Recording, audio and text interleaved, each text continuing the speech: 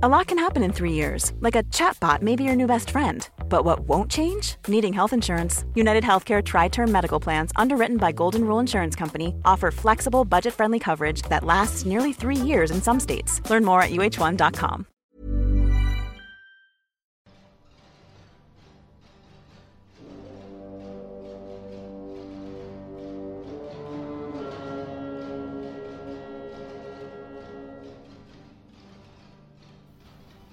Welcome to A History of Europe.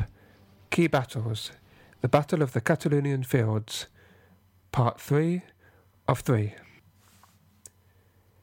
In the previous two podcasts, I talked about the late Roman Empire. In the late 4th century and early 5th century, large numbers of a people called the Huns migrated in waves from their Eurasian steppe homelands into northern and eastern Europe. This created a domino effect, pushing various tribes, mostly but not all Germanic, into Roman territory. One such tribe were the Vandals, who migrated all the way from northern Europe into Spain, then across into northern Africa, where they eventually captured the Roman city of Carthage in the year 439. The commander of the armies in the west of the empire, Aetius, organized an expedition to retake the city. But these plans had to be abandoned when troops from the east of the empire, an essential part of the forces, were suddenly and urgently required elsewhere. The Huns were raiding deep into the Balkans and had to be stopped. Today I tell the story of the last days of empire, focusing on one great battle between the Huns and the Western Roman Empire, known to history as the Battle of the Catalaunian Fields. If you visit the website www.historyeurope.net, you'll see some maps and images of the battle. At the time of the fall of Carthage to the Vandals, the Huns were led by two brothers, Attila and Bleda. Back in 434, they had agreed to a treaty with Constantinople. The Romans had agreed to double the amount of gold they gave the Huns to not attack, to open their markets to Hunnic traders, and to receive no refugees from the Hunnic Empire. Following this agreement, the Huns then directed their aggression on the Persian Empire instead. But after defeat in Armenia against the Persians, the Huns abandoned their invasion and came to the conclusion it would be easier and more profitable to return to invading Rome. In late 440, a group of Huns seized a Roman fort by force. When the Romans complained, the Hunnic leadership complained that a local bishop had crossed over to their lands and robbed some royal tombs. The accusation was a fantasy, a thin pretext for war. The next spring, a Hunnic army crossed the Danube in force and took several forts and cities along the frontier. Next, they besieged the city of Naissus, situated on a major crossroad of the Roman military highway. The victory the Huns achieved was described by the Roman chronicler Priscus. Quote, "When a large number of siege engines had been brought up to the wall, the defenders on the battlements gave in because of the clouds of missiles and evacuated their positions. The rams were brought up also. From the walls the defenders tumbled down wagon-sized boulders. Some rams they crushed, together with the men working them, but they could not hold out against the great number of machines. Then the enemy brought up scaling ladders. The barbarians entered through the part of the wall broken by the blows of the rams, and the city was taken." End quote. Perhaps the most worrying aspect of the invasion, from the Roman point of view, was the realization that the Huns had now learnt well the art of siege warfare. The barbarians' new capacity to take key fortified centres was a huge strategic shock, as impregnable fortified cities were central to the empire's control of its territories. The chronology of the next few years is difficult to put together. No single narrative exists from the sources, so the order of events has to be deduced from scraps of information from various chronicles. In 444 or 445, Attila had his brother Bleda murdered and took unchallenged command of his people. He led his army on several incursions into the Balkans and even threatened the city walls of Constantinople in 447. Hunnic forces captured and destroyed numerous Roman strongholds, raiding as far south as Thermopylae, site of the Spartans' famous defence of Greece against the Persians nearly 1,000 years before. The fragmented accounts that survive make clear the level of devastation, but give little insight on how the Huns had become such a successful fighting force. Some credit must be given to the leadership of Attila. He displayed not only great military ability, but also the diplomatic skills required to integrate numerous Germanic tribes into the Hunnic Empire, especially a group of tribes called the Ostrogoths. They joined Alanic and Sarmatian groups who had long been in alliance with the Huns. For the first time in history, the Huns had managed to unite a large number of Rome's European neighbours into something approaching a rival imperial superpower. In the year 450, Constantinople was braced for another round of attacks, when they received unexpectedly good news, returning from an embassy, returning from a meeting with Attila. Priscus describes how, quote, Attila swore that he would keep the peace and withdraw from the Roman territory bordering the Danube, and that he would cease to press the matter of the fugitives. End quote. The reason for Attila's desire for a peaceful border with the eastern Roman territories soon became clear. Attila was putting together plans to invade the western half of the empire. Perhaps the returns from repeated raids on the east was decreasing. Also, in 450, a new emperor, Marcian, acceded to the throne in Constantinople. This experienced military commander was more willing and able to confront the Hunnic military threat head-on. Attila was gifted a pretext for war by the sister of the Western Emperor, Valentinian III, Honoria. Having scandalously fallen pregnant in an illicit love affair, she was removed from public office and betrothed to a dull senator. In her distress and frustration, she wrote a letter to Attila, offering him her hand in marriage with half the Western Empire as her dowry. There is debate as to the real truth about this extraordinary act of recklessness, but there is generally believed to be some truth in it. Attila was almost certainly planning to attack the west beforehand anyway. For several years, up till then, Aeetus's good relations with the Huns had helped dissuade the Huns from attacking the west. But Attila was fully aware of the weak state of the Western Empire's defences, whose riches now became too tempting to resist.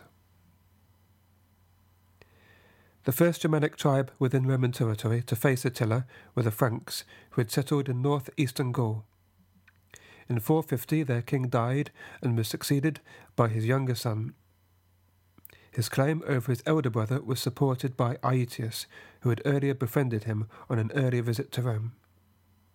This was a shrewd move, since an alliance of Franks eliminated the need to station troops on the north-east frontier of Gaul.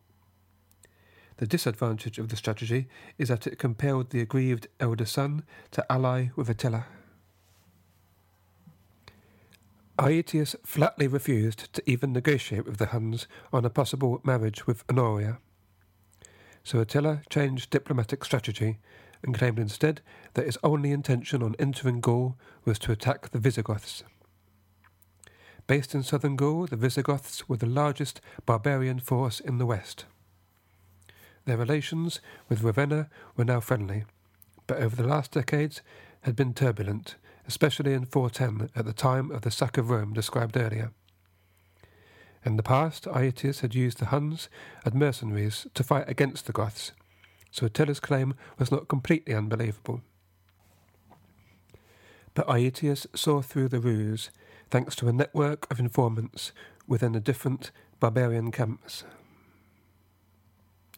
Attila had sent messages to the Franks encouraging them to rise up in support of the elder brother, and separately to a group of Alans settled in southeast Gaul, proposing linking up to attack the Romans. Amid all this frantic political activity, it was the Hunnic envoys to the Goths that were the cause of greatest concern to Aetius. In a direct contradiction to the message to Ravenna, Attila sent a message to Theodoric, leader of the Visigoths, urging him to break his treaty with the Romans. Aetius was able to use Attila's duplicity to his advantage, sending embassies to Theodoric to request an alliance and informing him of Attila's claim that he was going to attack the Goths. Unsure of who to trust, Theodoric decided on neutrality. Aetius sent messages around Gaul to build an alliance of military powers against the Huns, including to the semi-independent natives of Brittany and to a group called the Odobriones, thought to be old Roman units in northern Gaul who had merged with some of the Frankish invaders. No surviving source gives the complete story of Attila's western campaign, but we know roughly what happened. The main problem is not knowing to what extent the medieval ecclesiastical chronicles exaggerated the effects of Attila's attacks. We do know the invasion occurred in the year 451. Attila headed a medley of various tribes from all across Europe, including some originating from the Volga area and today's Ukraine, as well as from Germania. The main allied contingents were provided by the Ostrogoths and another Germanic tribe called the Gepids. The first city that Attila is known to have attacked was Metz on the 7th of April, the day before Easter. It was quickly taken and sacked. The Huns made rapid progress across Gaul, meeting little resistance. Aetius crossed the Alps from Gaul with what was described by Sidonius Apollinaris as, quote, thin meagre force of auxiliaries without legions, end quote. This suggests that some troops were left in Rome to defend against a possible attack there. Aetius tried once more to convince Theodoric to join him. On learning how few troops Aetius had with him, Theodoric decided it was wiser to wait to oppose the Huns in his own lands. Aetius turned then to a powerful local Roman commander, Avitus, to persuade the Goths. Avitus was a friend of Theodoric and managed to persuade him that it was in his people's best interests to join the alliance against Attila. Buoyed by this significant diplomatic victory, Aetius was now able to dissuade the leader of the Alans in southern Gaul from allying with Attila, and instead to join the Roman alliance. Having gathered all the forces he could muster, Aetius marched towards Orleans, which he knew was under siege from Attila.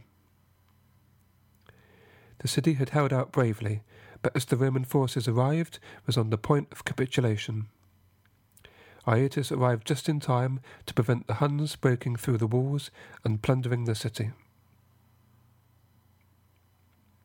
Attila heard of the arrival of Aetius and retreated back a little eastwards, looking for an advantageous spot to make a stand.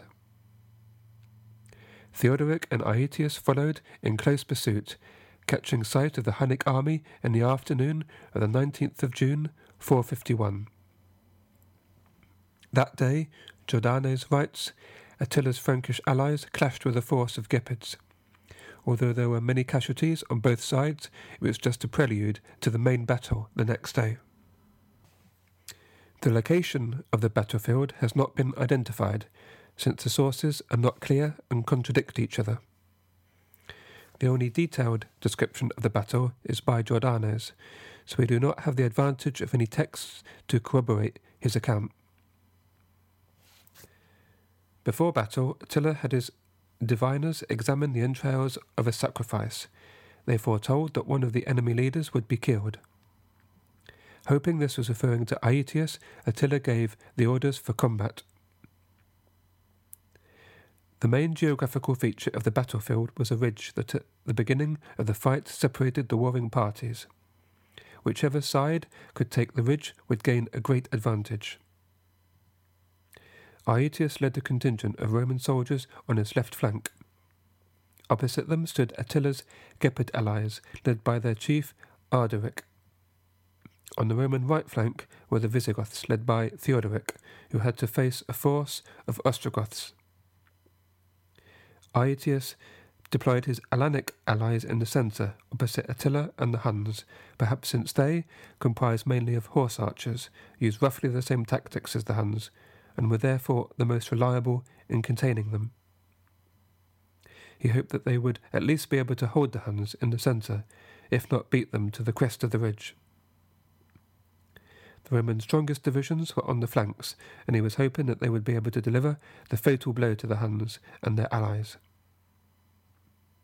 In between the Alans and Visigoths were positioned a group led by the son of Theodoric, Thorismund.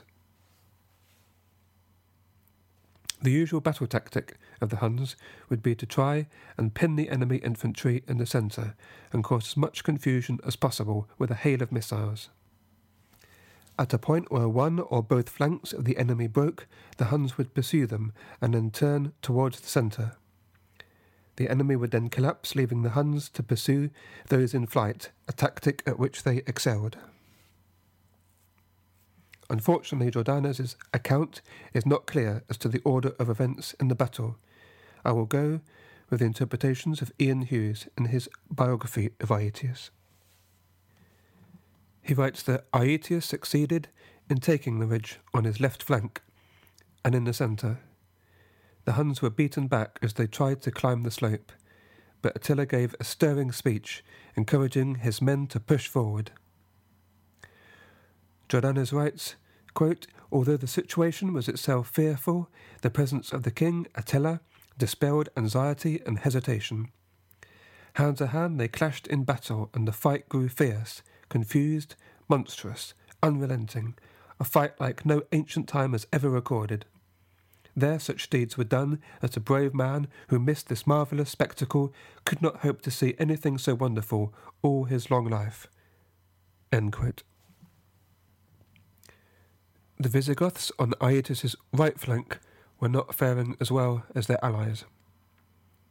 They were unable to take the ridge in front of them, risking a potential disaster for the Roman side.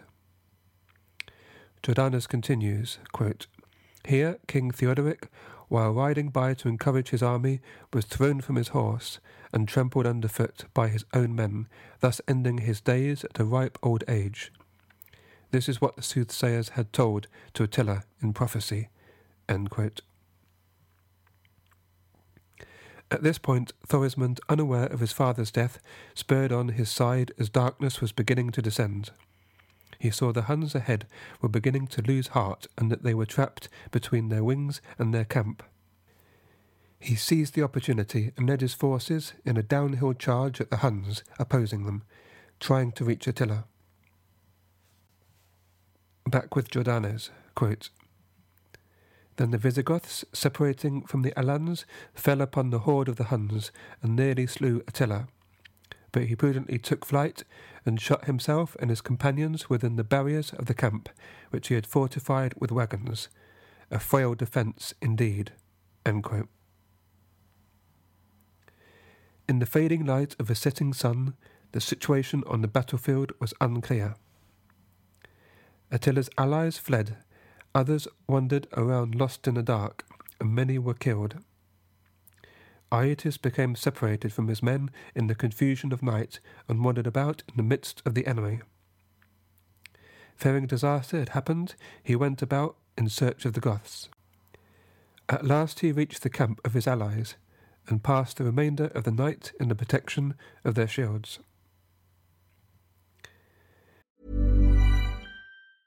A lot can happen in the next 3 years. Like a chatbot may be your new best friend. But what won't change? Needing health insurance. United Healthcare Tri-Term Medical Plans are available for these changing times.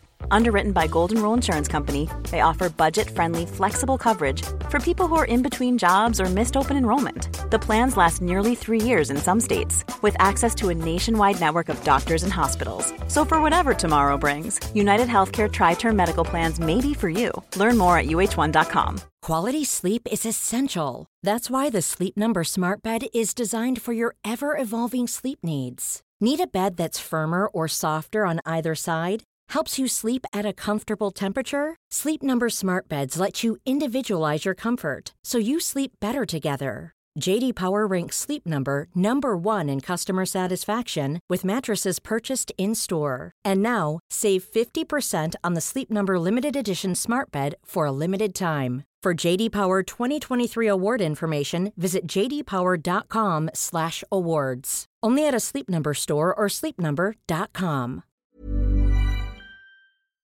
The light of the next day's dawn revealed a battlefield piled high with dead bodies. Aetius saw that he had been victorious and his enemies were at his mercy. He met with his allies to decide their next move. Knowing that Attila was low on provisions, they started to besiege his camp. In this desperate situation, Attila remained unbowed and supposedly heaped up a funeral pyre of horse saddles, so that if the enemy should attack him, he was determined to cast himself into the flames, so as not to fall into the hands of his foes. While Attila was trapped in his camp, the Visigoths searched for their missing king. After a long search, they found Theodoric's body beneath a mound of corpses, and bore him away with heroic songs in sight of the enemy. Upon learning of his father's death, Thorismund wanted to assault Attila's camp, but Aetius persuaded him against it. According to Jordanes, Aetius feared that if the Huns were completely destroyed, the Visigoths would break off their allegiance to the Roman Empire and become an even graver threat. So instead of attempting to finish off Attila, he convinced Thorismund to quickly return home and secure the throne for himself, before his brothers could usurp him. On the Visigoths' withdrawal, Attila first believed it to be a feigned retreat to draw his battered forces out into the open for annihilation. So he remained within his defences for some time, before he risked leaving his camp and returned home. In this way, Aetius avoided a decisive victory, aware that Rome's existence relied on there remaining a balance of power between the barbarians. The result was neither the conquering of Western Europe by the Huns, nor a total victory for Goths. Aetius calculated that too overwhelming a victory for the Goths would endanger leaving them in too strong a position, without the continued threat of the Huns. Attila's survival was useful in keeping the Roman allies together against a common enemy. The following year, the Huns attacked Italy, but imperial envoys sent to Attila persuaded him to withdraw in return for a treaty with the empire. The traditional view is that the Battle of the Catalaunian fields has great historical importance. By successfully defending Gaul, the Franks, Goths, and other Germanic tribes ensured they would be the successors of the Roman Empire in the West, not the Huns. If the Huns had been successful on the Catalaunian fields, it's not inconceivable they could have gone on to wipe out all their enemies in the West and force the rest under their rule, as they had already done in most of the rest of Europe. If this had happened, they could have stayed long enough to change the course of European history. The historian John Julius Norwich went further in his book Byzantium, the Early Centuries. Quote, "It should never be forgotten that in the summer of 451, and again in 452, the whole fate of Western civilization hung in the balance. Had the Hunnish army not been halted in these two successive campaigns, had its leader toppled Valentinian from his throne and set up his own capital at Ravenna or Rome, there is little doubt that both Gaul and Italy would have been reduced to spiritual and cultural deserts." End quote. Other historians downplay the battle, saying that it did nothing to prevent the decline of the West Roman Empire, and pointing to the instability inherent in the Hunnic Empire, as shown by its rapid disintegration shortly afterwards. Although we talk of a Hunnic Empire, it was never an empire in the same sense as the Romans. It was more of a coalition of different tribes, most of whom joined more out of fear than out of a sense of loyalty to the Huns. After the Battle of the Catalaunian fields proved that the Huns were not invincible, and then the death of Attila in 453, their German allies lost their fear and successfully fought for their freedom. In 454, near the Danube River, a coalition of tribes, including the Ostrogoths and Gepids, led by Ardaric, defeated their oppressors at the Battle of Nadau. The Huns were expelled from Central Europe, and their empire rapidly fell apart. The Roman Empire, unlike that of the Huns, was an entity for which, through the centuries, many kinds of people had developed a sense of belonging. Ordinary people from Gaul across to Asia Minor would have identified themselves as Romans, even if they had never set foot anywhere near the city of Rome. The true genius of the Roman Empire had been the enthusiastic adoption of the Roman values that had turned provincials into proper Romans. The peace within the empire for most of its life, together with the building of roads and networks of markets, provided economic benefits to many. Aetius gave his empire a stay of execution by his exceptional diplomatic and military skills. But in 454, the Emperor Valentinian III, jealous of his chief commander and fearful he was planning to put his own son on the throne, murdered Aetius with his own hands. It was a catastrophic error of judgment. Sidonius Apollinaris famously likened the act of the emperor as cutting off his right hand with his left. Valentinian was soon after murdered himself, and followed by a succession of short-lived emperors who had little hope of preventing Rome's decline. After Aetius, no leader in Rome was able to enjoy any significant influence beyond the Italian peninsula. In the year 476, the strongman of Rome and head of the military was the Germanic chief Odoacer. He decided he no longer required the facade of an emperor and deposed the last Western Roman emperor, Romulus Augustus. This act marks the most widely recognized end of the Western Roman Empire, but it did not in itself cause any abrupt changes. Many historians today rightly emphasize the continuity before and after 476. The successor kingdoms ran administrations based on the Roman example. The building of settlements, application of Roman-style law, taxes and customs. But much had changed. A Roman from Augustus's time would have felt not too much out of place if transported to the Western Europe of the year 400, but would have been completely disorientated if sent there a century later. The successors of Rome had never intended to destroy the empire, but by ruling separate, smaller territories in their own right, they transformed the political landscape. Local Roman landholders had little option but to cooperate with their local barbarian king to secure the continuation of their property rights, even if that meant giving up loyalty to the Roman state. Another noticeable change is the nature of the written sources. No longer from the old senatorial or imperial elite, but instead almost exclusively Christian scholars. Western Europe entered a period of dramatic decline, but the idea of Rome lived on. It left a powerful legacy that helped shape the West's revival when it came. And in the East, the Roman Empire was not dead. In Constantinople, it survived another 1,000 years, the richest and most powerful state in Europe during the early Middle Ages. It transformed itself over the centuries into what historians now call Byzantium, but its people always referred to themselves as Romans, as far as they were concerned, part of the very same state that Augustus had once ruled, albeit reduced in size.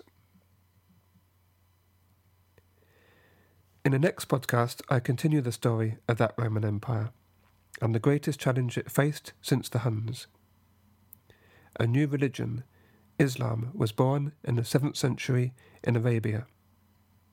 The armies of its followers launched themselves northwards and westwards, where they were met by the still mighty armies of Constantinople. The largest and most significant battle took place in AD 636 in Syria. Please join me next time for the Battle of Yarmouk. Thank you for listening.